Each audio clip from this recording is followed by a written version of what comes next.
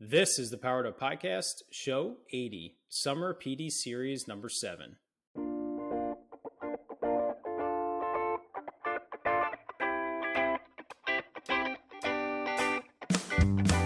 Welcome to a real-world education with insight and advice from teachers in the game, where current and former educators reveal what truly sets apart the great teachers and what it takes to make a positive impact on students. Whether you're in pre-service learning, new to the game, or a seasoned veteran, this is the show for you.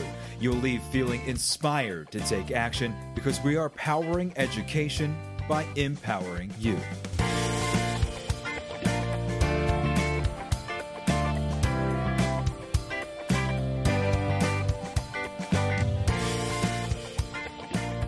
Hey, what's going on, everyone? This is Ken Erman, host of the Powered Up Podcast, and I am here with my co-hosts, Mr. Matt the Cough Drop Rogers and Mrs. Stacy on the Road Lauer. So we are super excited to continue our summer PD series with you both. In case this is the first time you were listening to the Powered Up Podcast, typically we record with amazing teachers from across the country, like we did with Stacy a long while back, where we learn about their passions, we learn about their experiences, how they interact with students, with their peers, and how they just make education better overall, really through their stories and what they do on a day-to-day basis.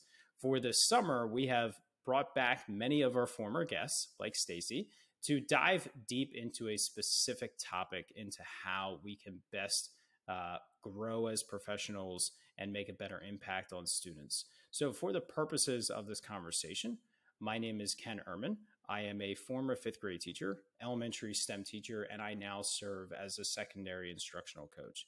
So Matt, why don't you say hi to everybody, and then you can throw it to Stacy.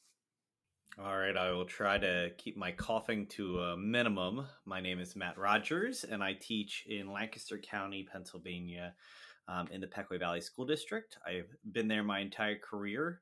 Started as a kindergarten through third grade learning support teacher, went to fourth and fifth grade learning support, and I've been doing fourth grade with my wife, actually, for the last 8 years. So that's a little bit about me. Off to Stacy. All right. Well, my name is Stacy Lawler, and I am Idaho's 2020 Teacher of the Year. I am a middle school teacher, which is different because I was always a junior high teacher, and now we have sixth graders. So now I have to say I'm officially a middle school teacher. I teach up in the panhandle of northern Idaho at the Lakeland School District, and I teach at Timberlake Middle School. I actually did not teach this year, so I can't even say that I came right out of teaching, because this year my husband and I actually took a sabbatical. He is also a teacher. I teach physical education and health, and he also teaches physical education and health.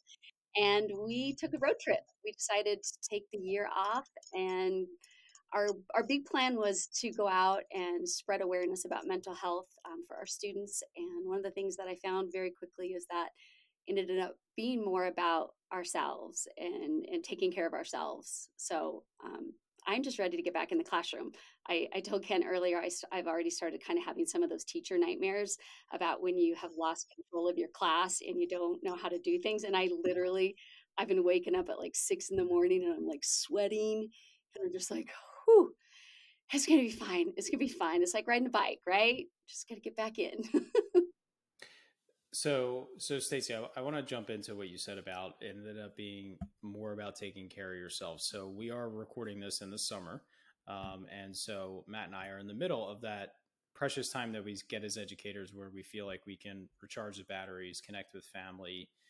And it always becomes so difficult to continue to do that when the school year starts. So now I know you were busy. I know you and your husband were doing a lot, working with different schools and things along those lines during your sabbatical. But what did you learn this year that you feel like will or has to carry over when you get back into the craziness of the school year in regards to taking care of ourselves? Well, like I said before, I really started out this adventure really kind of focusing on my students. And in October, the 2020 and the 2021 Teachers of the Year were fortunate enough to be able to go to the White House. And we got to do our Washington Week. And we had different people come in and talk to us. And Cindy Martin, who's the Deputy Secretary of Education, came and spoke to us one morning. And she said something that kind of resonated with me. And I actually wrote it down at the time. It was early, so it was October. We'd only been on the road about a month. So I didn't really think about it until much later. But she said, you can't take exquisite care of your students if you don't take exquisite care of yourself. And I think that needs to be the mantra. And I know my sister's a mental health counselor, so we talk about taking care of ourselves all the time. And I kind of was visiting with Matt earlier, and I was talking about that term self-care. Like, what does that mean? Because I think self-care, and you just think, oh, did I get a manicure? Did I go get a massage? Did I, maybe take a day off of work? And I think it just needs to go so much deeper than that. So for me, really recognizing that, and granted, I did something extreme, is I walked away from a career for a year, which means that we walked away from our home, we walked away from our friends, we walked away from the financial securities of having a job, we walked away from insurance. I mean, it was very extreme, but for us, it was exactly what we needed to do. So I think when I think about like talking about self-care, again, I think it's an overused term, but that idea that my sister was talking to me about, she was talking about like when you go on a flight and they tell you, to put the mask on yourself before you help anybody else. I think we as teachers, we have to do that. And whether it's, you don't have to be as extreme as me and walk away for a year and take a break, take a time out and come back rejuvenated. Or it could be as simple as saying no to something. Instead of being on 10 different committees, do one committee, making sure that you are getting out and you're taking care of yourself as far as like getting some exercise and really simple things as well. But I think that has to be a priority. For myself, I didn't recognize how much I was struggling until about halfway through our adventure. And honestly, I think it's probably by the time we got to the East Coast that, like November, and we're seeing the fall leaves. And I had a moment, well, many moments when I just stood back and I thought, this really is about me. This is about me taking a break and finding the passion for, I mean, we all went into education because we have passion for teaching, or we have passion for kids. I just needed to be remembering why I actually went into the classroom. So I don't know, doesn't have to be as crazy as taking a sabbatical, but I think it's really important that we really take care of ourselves and not just that overuse, like, oh, I'm taking self-care days. I mean, really look at your life, and figure out what is it that you need to change. I think I want to jump in, and I will do a classic asking for a friend version of this segment. Stacey, you may not know, but my wife, as I mentioned earlier, is a fourth grade teacher with me. And we had a pre-meeting, and I left that just kind of thinking about this idea of mental health and taking self-care and what have you. Just the scenario, going into the pandemic, my wife and I decide to go up to New Hampshire, which is about a 7-hour drive, to one of our best friend's house. On arrival, we are walking our bags into the house. Kristen, my wife, comes out and falls and breaks her foot. And we spend the entire summer rehabbing her foot. She goes back to the school year on a scooter, teaching fourth grade and doing the very best she can. And to be honest, the idea of, teaching virtually was not a bad option. So when that was the case, she did the majority of the year in person, just kind of put her head down and figured it out. And then she eventually tore her Achilles this past year, in addition, just from not working. I say all of this because when I was thinking about that self-care and that mental health, Kristen and I would always go to the woods, because that's where, nature, that's where we would go to kind of trigger self-help. That is where we would go to, get away. That is where we would go to realign ourselves. And because we've been asking so much of self-help and so much of mental health and health and what we need, just getting into that environment has not been enough for us recently. And I realized something that, when you talked about self help, there's another portion of it, which is, you know, being able to put yourself in all of the circumstances to enjoy it. Like you said, it took you until midway through your trip to finally break down the barriers and accept to where you're at and what you needed from that experience. And I guess one of the challenges that I'd love to talk about on this segment of this is, you know, how do we not glorify self help and say, you know, I'm doing everything right. I took the time off, or I did retail therapy, or I did, I treated myself to a massage, or whatever the case may be. And that's not cutting through, because I feel like a lot of us are feeling that just saying we're doing self help is not actually leading to self help. It's not enough. So if we could take some time to just talk about what that looks like further, because I think that would be really helpful. I'll start with this one. I'm a visual learner, and I may have talked about this the last time that we were together, but in order to kind of explain to my kids the importance of self care or mental health, I really looked at Maslow's hierarchy of needs, because when we were in the pandemic, that bottom row of physiological needs, safety needs, right above that, like our needs were not being met. For students, they were not being met as adults. And I think as we have progressed through the last couple of years, there are a lot of us that are still in that very bottom level, that we don't have our safety needs met. And so I think the first step is being authentic and recognizing.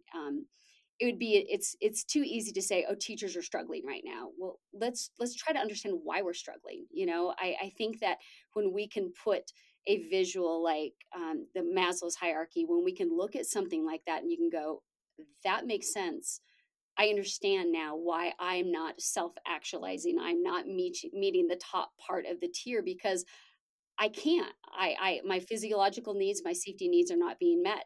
So I think the first step is just being authentic and just kind of being honest with yourself. For me, like I said, is about halfway through the school year, I realized that this trip was not about my students. It really it and honestly for my husband as well. It was about us. It was about finding out who we were and taking care of ourselves in that way. So I think that's the first step, is really being authentic about where we're at. And then the second part is what to do with that, right? Ken, over to you. Yeah, that's the hard part. Yeah, I mean, it's it's one of those things where I think it's important for you to find what those strategies are in terms of what makes you feel better, what makes you feel relaxed.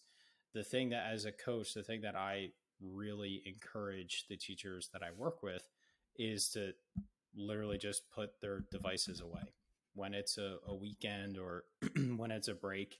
Shut your computer down and don't turn it on until the night before or later on Sunday night, or whatever the case is.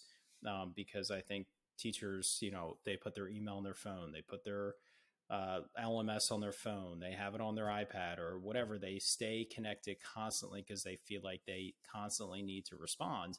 And the reality is one, that's just not true. And two, you're not getting ahead by constantly staying involved.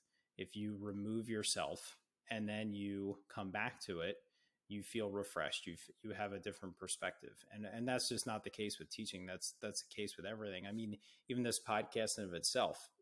Over the summer, Matt and I we lump all of our podcast recordings into a couple of days, so that we can continue to push out a product every week, which we're dedicated to doing. But one, it allows us to travel and not really have to coordinate with each other.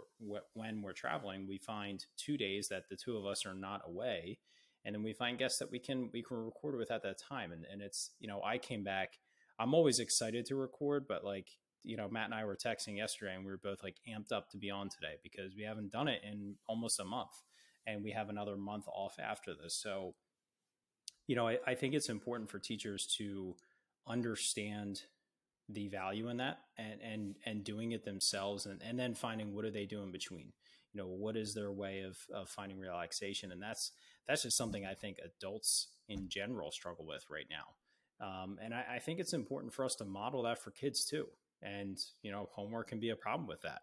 We're constantly asking kids to do things. It's a huge problem. I think that, everybody needs to make an effort towards realizing that our society is very fast paced, and it doesn't mean we have to keep being that way. And so, that's kind of what I wanted to turn to next is, what do these conversations look like with students in terms of recognizing the importance of mental health, stress, overworking themselves? Matt, go ahead and jump in for a second. Before we transition to the kids thing, I do have an answer, that I'd love for you guys to comment on. And then I think we do really need to shift the gear to kids. And in my, reflection, I had an idea of what I wanted to answer as that. And I feel like all of us, what it looks like is any version of validation that we are good people. And that might be social, which was really difficult during the pandemic. It was very difficult to figure out how you could get social validation from other people when you were trying to stay safe and away from each other. It could be hobbies. It could be family time. It could be not family time. Family time might be super stressful. But whatever that like reinforcement for me, it's been disc golf. Which we do not need to talk in depth about, but it is an avenue where my wife loves to hike, which we do very slowly. We can bring our dogs, and it's something that I feel like I can do fairly well. Ken, I know you end up getting your fingers in many different projects and having things going on, but really what it comes down to is it makes you value your time with your family more than anything. The priorities of your family is that validation you need that says, okay, here's my mission statement, here's the purpose, this is why it's all worth it when, KJ hits a grand slam in the backyard, right? Like there are those type features that help us recognize that our problems are minimal.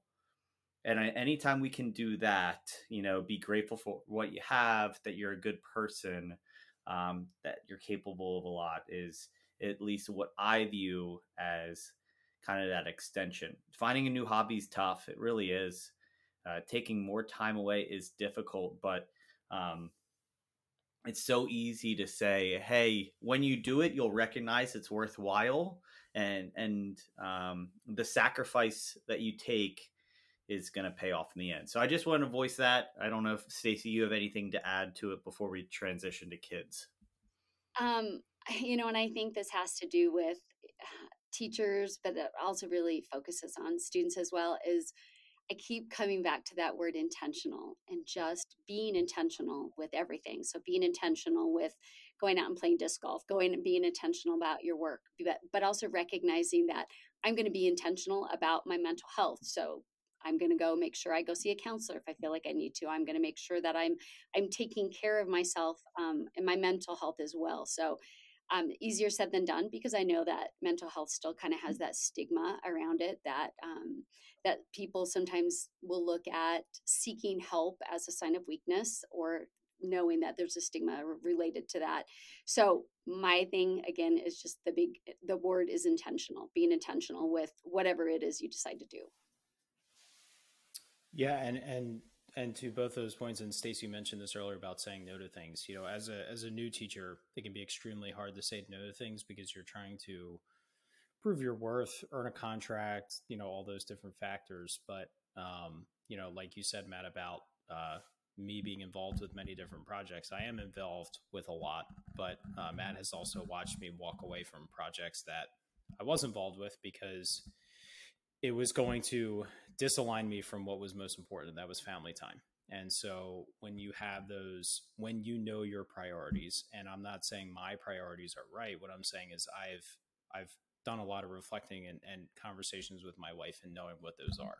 So like I said earlier, what do these conversations look like with students? When I was teaching fifth grade, I had many times where I would delay the math lesson, the reading lesson, whatever we were doing, keep them back from lunch or have lunch as a class to talk about, I would say life lessons with Mr. Herman, and just to talk about these things and talk about things going on in my life or things going on in their life or things going on in society that, I felt they needed to be a part of a conversation with.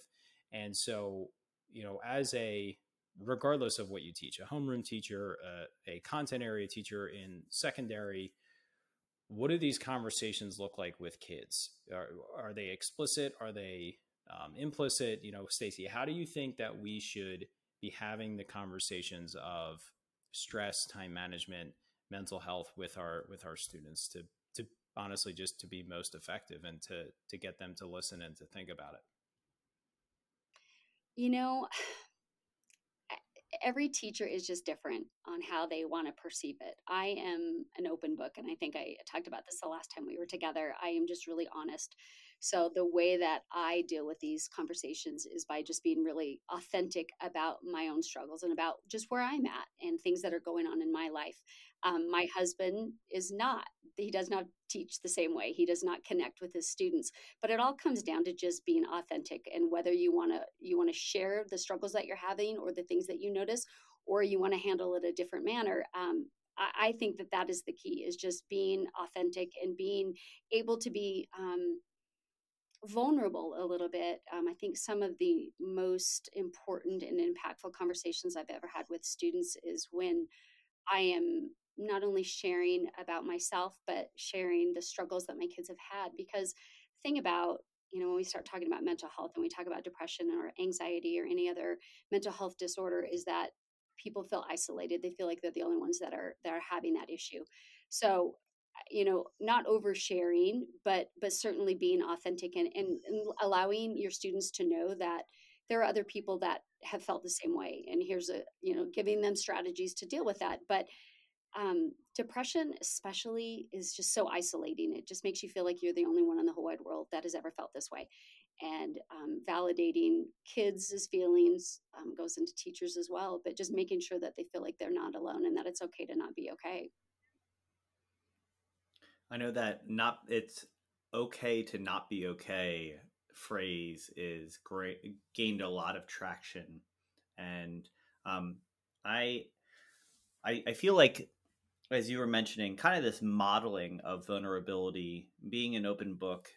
I've mentioned in a few podcasts that, even as recently as when I started teaching, I didn't feel like there was a cement wall between teacher and students, and that was intentional. There was no acceptance of things like outside life. There was no acceptance of, social media or these type things. Like, you were supposed to be almost sterile as a teacher. I show up for my life purpose of being a teacher. I deliver this content. I hope that you are, enjoying this instruction and gaining.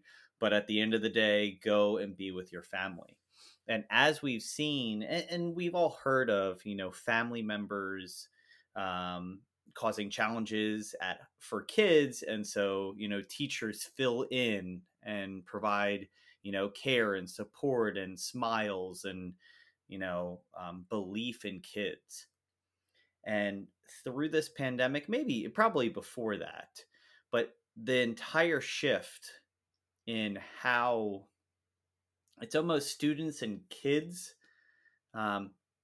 joining with teachers to fight all of the challenges outside is so much more of that balance now. And that's an accepted behavior. And I don't mean like, parents fighting against the parents and or the students and kids, but, all of the fears, all of the worries, all of the anxieties. And so, one of the things that I've mentioned before is we do a morning meeting every single day where the kids share something, there's a topic, but they also have an opportunity to share anything personal. And I say that if you're going to share a negative, you have to share a positive, but, you can share one good, one not so good, one okay, one good, one anxious, whatever the case may be, but you're allowed to share anything. And so, what do we end up doing? We talk as a class how to process through that.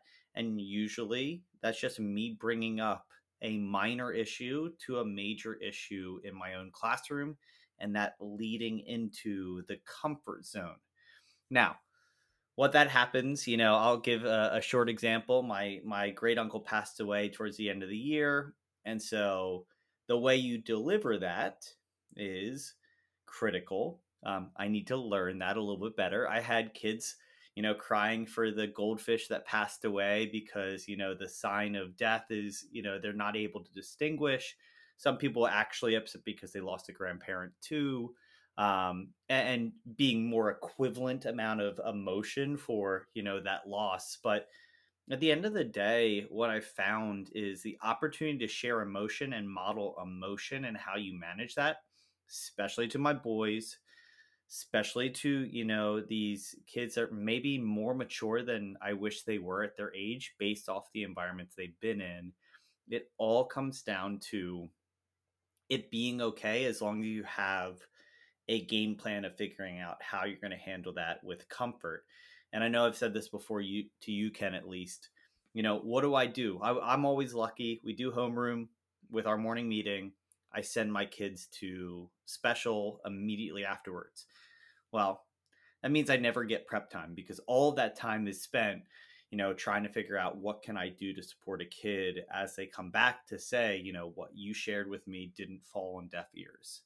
Whether that's chasing down a counselor, going to check with a social worker, calling a parent, any of those features that can make the day a success and continue school being that safe place for them.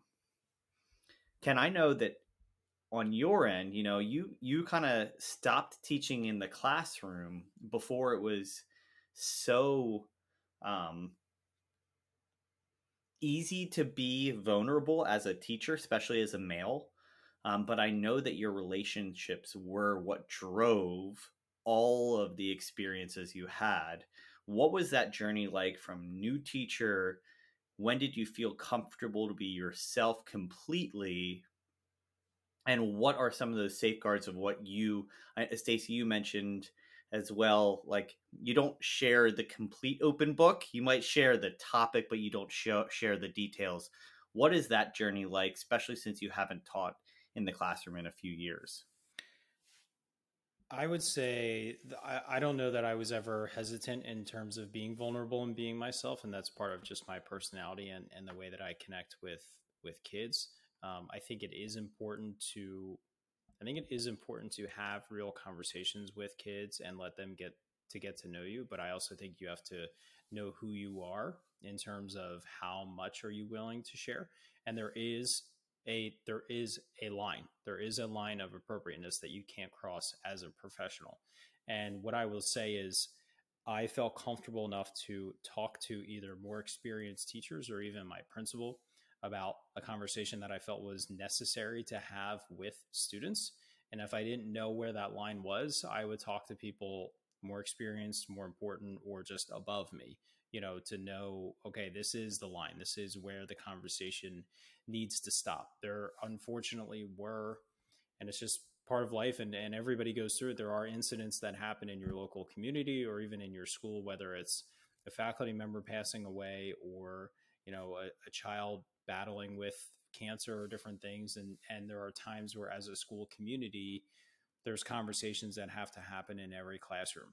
And so again, knowing where is the line, where sometimes you have to say, I'm not being dishonest with you, but that's a question you have to talk to your parents about.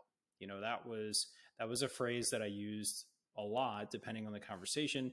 As a fifth grade teacher, I was in charge of the health talk with all of the boys every year. And so, I would tell them, please, please, please ask me anything that you're wondering, anything that comes to mind. There's no stupid questions. There's no inappropriate questions. If you're wondering it, there's probably 6 or 7 other kids that are wondering the same thing.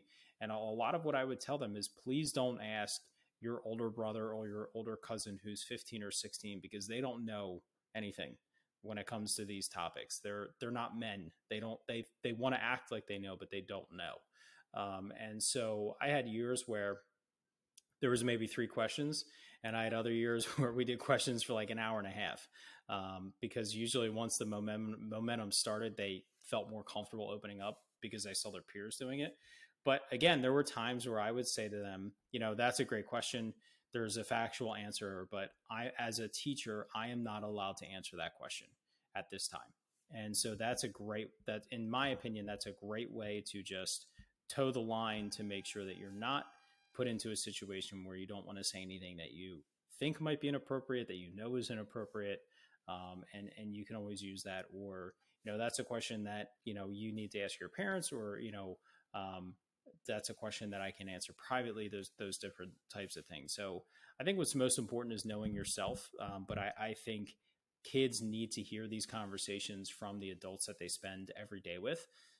So Stacey, I know as a middle school health teacher, you are involved in conversations like this. So what else can you add to that? This podcast is a proud member of the Teach Better Podcast Network. Better today, better tomorrow, and the podcast to get you there. You can find out more at teachbetter.com/podcast. Now let's get back to the episode.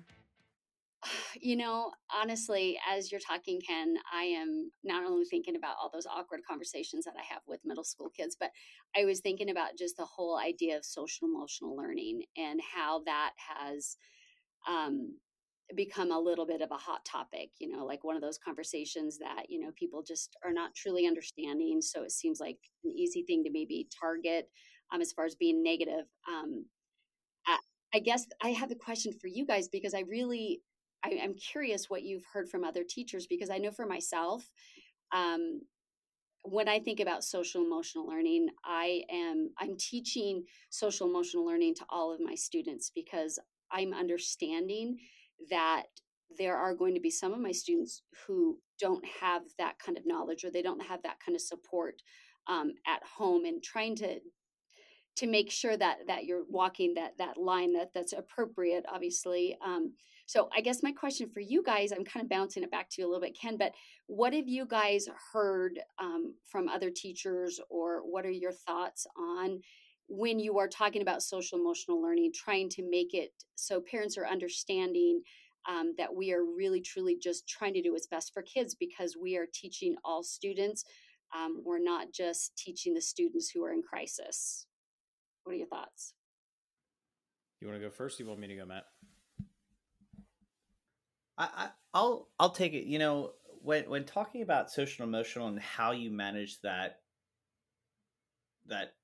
spectrum of sensitive topics and dealing with crisis and all the details that go into just the challenges of kids. And I like when Ken, I don't know if you had this, but like crisis response, like identifying almost the cue of how serious the crisis is, and responding to that most important crisis first, even if it came in last. If it is a big deal, then that's something you're coming in last. Sometimes as a classroom teacher recently, it feels like every kid's bringing almost a crisis every day, because they don't understand what's going on in life. Not to go into politics, because that's not where we need to go, but even like the morning that the Ukraine-Russia conflict came out this year, it was filled with such fear because kids didn't know, in an already insecure time, how should they respond? How does it affect us? I remember going way back to, September 11th and what my teachers did in responses to crisis, all of those type of things that, like, we are so filled with crisis all the time in different variations that I struggle to say, outright, how do we manage that? And so my message to parents and to kids is very universal, which is just, I'm doing whatever it is that fosters creativity, care, and support that I feel will lead to good quality learning opportunities. And honest conversation in front of parents allows them to get on board with that. Usually I've never had anyone push back and say, hey, I'm trying to navigate a tough topic with your help, but your kid showed up to school and we were concerned. The serious, what is the school district statement? I don't touch that whatsoever. I don't even talk about it. I don't bring it up. There's no place. I'll let that be the official word. And, parents can go onto social media or call the school district or whatever the case may be. All I really care about when I'm having those conversations is, making sure that we can calm ourselves of that anxiety, of that stress, recognize that we're in a safe space. And whenever we can make that transition, it may be a 5-minute long conversation. It may be a half morning conversation, but whatever that looks like then translates into, all right, let's get back to work as soon as possible, and almost creating this normalcy from that point, which often, the follow-up is, I do send a message home to parents saying, we did acknowledge this. We talked about it. If they have follow-up questions, if you have questions about what we talked about, usually, as Ken, your growth and development conversation style, the parents are pretty happy that you covered that conversation. They're not going to be questioning what you brought up. It's like, oh, you took birds and the bees light off my back, that type thing. It's been covered. So hopefully it's helpful for parents more so than inappropriate or concerning to them. Yeah, I think social and emotional learning is, like you said, Stacey, it is for everybody, and it's important to be involved in the classroom.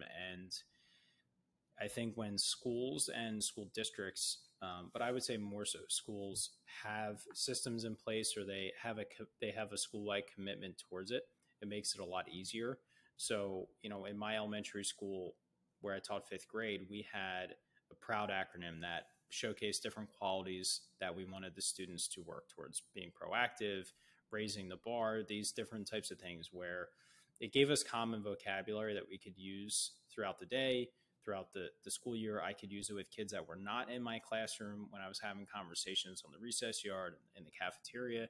And so it makes it a lot more natural, because so often as teachers, I feel like when a program is put into place, and I'm not saying programs are bad, but it feels like one more thing.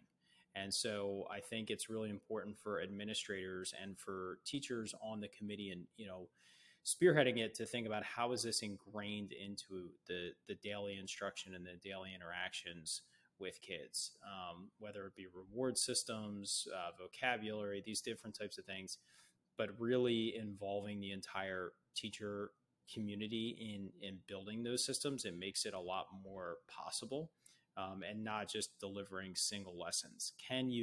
As a school, can you all take an hour to talk about a specific topic? Absolutely. But that's not going to create sustainable change, I don't think. It's about systems being put into place where teachers feel like they can ingrain it into their daily conversation. So that common vocabulary, I think, is a really important piece for us to be able to really systematically and effectively talk about social emotional learning in addition to the way we structure our lessons.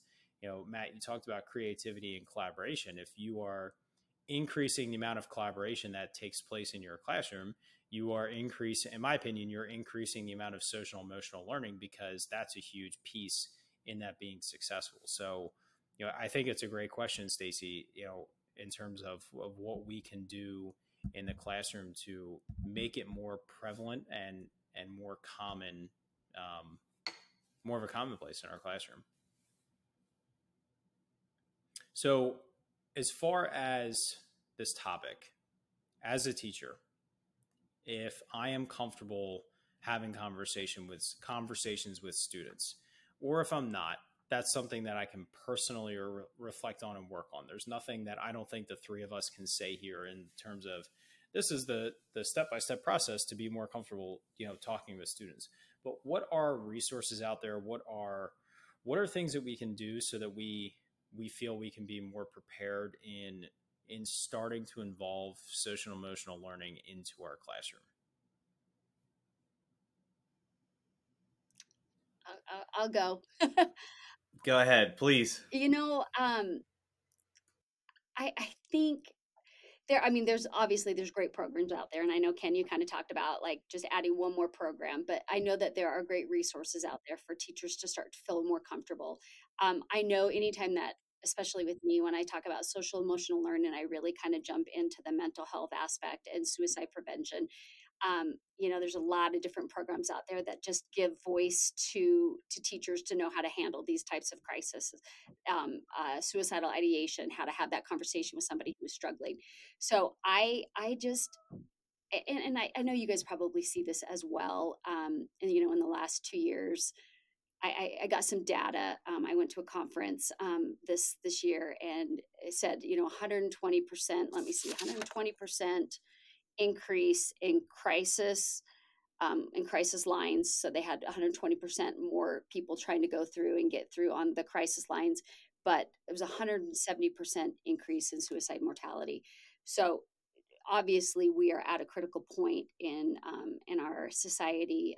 People are more willing to have these conversations, and there are great resources. So making sure that we have an opportunity to educate ourselves, because anytime that you are faced with a crisis, and maybe it's just a little crisis, maybe it's not a suicidal ideation type of crisis, but if you're not prepared, if you've not educated yourself, it feels overwhelming. So I think the big thing with schools and with school districts is just making sure that you provide training, that you provide opportunities for teachers to feel secure and to feel confident when dealing with this type of stuff. Because the first time I ever had to deal with, it was my son who was suicidal. And I remember thinking how awful that was, that I didn't know what to say. I don't have the same mentality now. It's still awful, and it's still, your heart races, and you're hoping that you're saying the right things and all those things that are going through your mind. But I'm much more secure now, 7 years later than I was when my son was a freshman in college. So I think education, and then making sure that you stay on top of your training, making sure that you are going out there and that you're putting yourself in a position so you can feel more comfortable. I guess jumping on with the resources wise, I feel like your PLN, your personal learning network that you build, is something that you can lean into so much more. And I don't know about you, Stacy, or even Ken, I feel like I saw more people being vulnerable in, Instagram or Twitter or Facebook than I'd ever seen from my teaching friends on there. And it's so funny because they talk about social media being an evil place. I have a Twitter account for my sports and, my current events. I see negative, toxic behavior in there. And then I have a Twitter account for, my teaching and speaking and, other engagements related to education. And there's so little toxicity in that environment that I find is really refreshing. And it's interesting that they're all in the same app. They're all in the same ecosystem, and it's all corrugated or I guess kind of set up to funnel what you want or need to see. And I guess the main thing that I would say is when you're looking for resources, there are people that are looking for resources as well. And that might be checking with your neighbor. That may be checking with the teacher next door. That may be checking with someone you went to college or took a grad class with. But if you just float a question out there in some sort of forum, it's incredible the response that people find and jump on when they feel it'll make a difference. Hey, I'm going through a hard time. We've seen it. Raising money for challenging life experiences. People rally behind that because that's also that validation. I feel better about myself because I was able to contribute and give back. Those type things, I think you can leverage, and it's okay to be vulnerable there too. But you also have to, receive and give back and continue to have that conversation, obviously. But that's just another thought of like, I know it's not formal, curriculum, but I struggle to believe that their social emotional curriculum can, as you said, here's the by the book, how you go through the process. It's not structured in that way. And I feel like Stacy, I guess my last question that I have for you really is, you had a major life event with your son that really triggered your intense care for social emotional learning. And not that it wasn't a priority, but as you were mentioning, you didn't feel as prepared as you wish you were walking into that environment, and that it has driven us to be so much more focused on kids well-being being more important than what they learn. I guess the message that I would love for you to leave with us is, how do I touch base with that being important to me if I haven't had, this life epiphany that kind of created that drive? For example, when you have an illness, we have friends with different, autoimmune illnesses, their life, if they've healed from it or coped with it, their life becomes, how do I help other people that have gone through it? You've had that experience. How do you feel like you can draw or support people to be as in tune or find as much value with social and emotional learning beyond, oh, the kids need this support? Matt, that is just a great question. When when I think about this, and I think about mental health, there is, I guess I would challenge anyone out there, if they look in their circle, there's somebody that's struggling. I believe that it is that important, and it's that prevalent in our society right now, that if you looked hard enough, you are going to find someone in your circle, in your world, that has struggled, and then really make an effort to get to know them, be able to help them, dive into their shoes a little bit, because I really think that, as I looked at myself before Keegan struggled, I was sympathetic, I was empathetic, I thought I knew a lot about it, but it wasn't until I dove right into a crisis mode that I was able to kind of see things a little more clearly. So I guess my challenge for everybody is, take a second to look around you, because the chances are that there's somebody out there that is struggling, and it's those types of situations where you can really connect with somebody that, I think, has the greatest impact, not only in yourself but on other people. So I think being willing to open up your eyes and really look around you, because there's a lot of people out there that are in crisis, and maybe not suicidal ideation crisis. Maybe they're just struggling with some anxiety, or they have something else going on. So I guess for me, I think, challenge yourself by looking around you, because chances are you're going to find somebody who's going to need some help. Absolutely. So, on that note, Stacy, if our listeners want to connect with you to learn more about this, learn more about your experiences, and lean on you as a colleague, like Matt recommend doing in your PLM, what is the best way for our audience to connect with you? Well, let's see. I've got my email, my school email. But I also have my Instagram, which is Stacy_Lawler. I also am on Facebook. My husband and I think I told you guys about this, but we did a YouTube page this last year. It was Stacy and Sean's Excellent Adventure, which really, honestly, not only was just about all the cool places that we went, but I also kind of dove into some of the challenges that we found about surrounding mental health. So, and being an advocate with, like, my little rocks, I think I told you guys about before, my little Idaho Love Rocks. I put these around the entire country. I actually had somebody, because on the back, I put my little hashtags.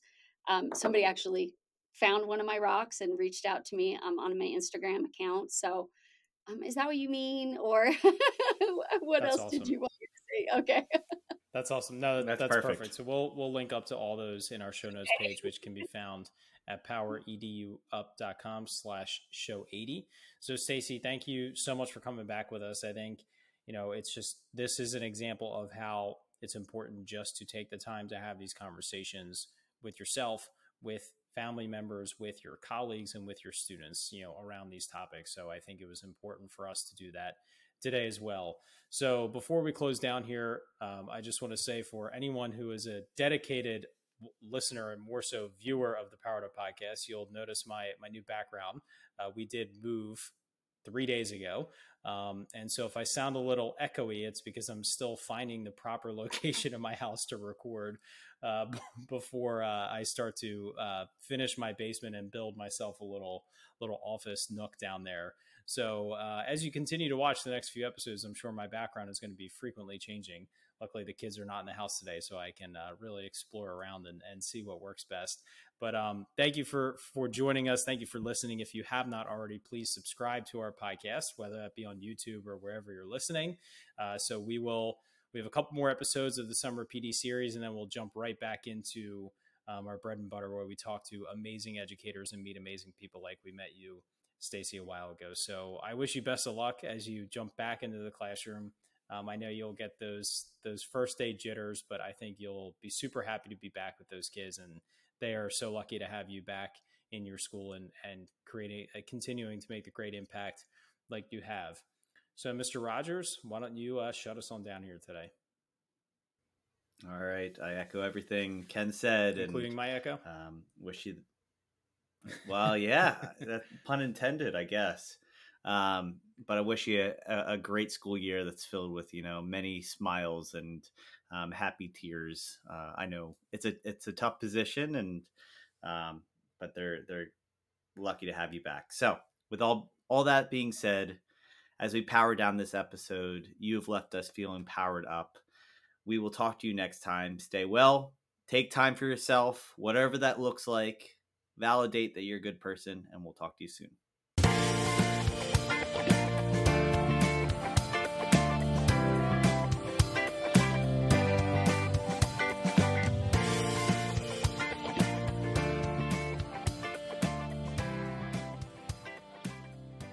Thank you so much for listening to this podcast. If you haven't already, please subscribe on whichever platform you're listening to or watching us on YouTube. Each week, we get to talk to amazing educators who are making a positive impact on the lives of students, their colleagues, administrators, and education as a whole. It's been such a privilege every week to be able to talk to these incredible individuals, learn from them, grow with them, and better myself and all of education through these conversations. If you haven't already, please consider sharing this with a colleague, someone who can benefit and be powered up from the experience of listening to these incredible conversations. Because of Powered Up, we are powering education by empowering you.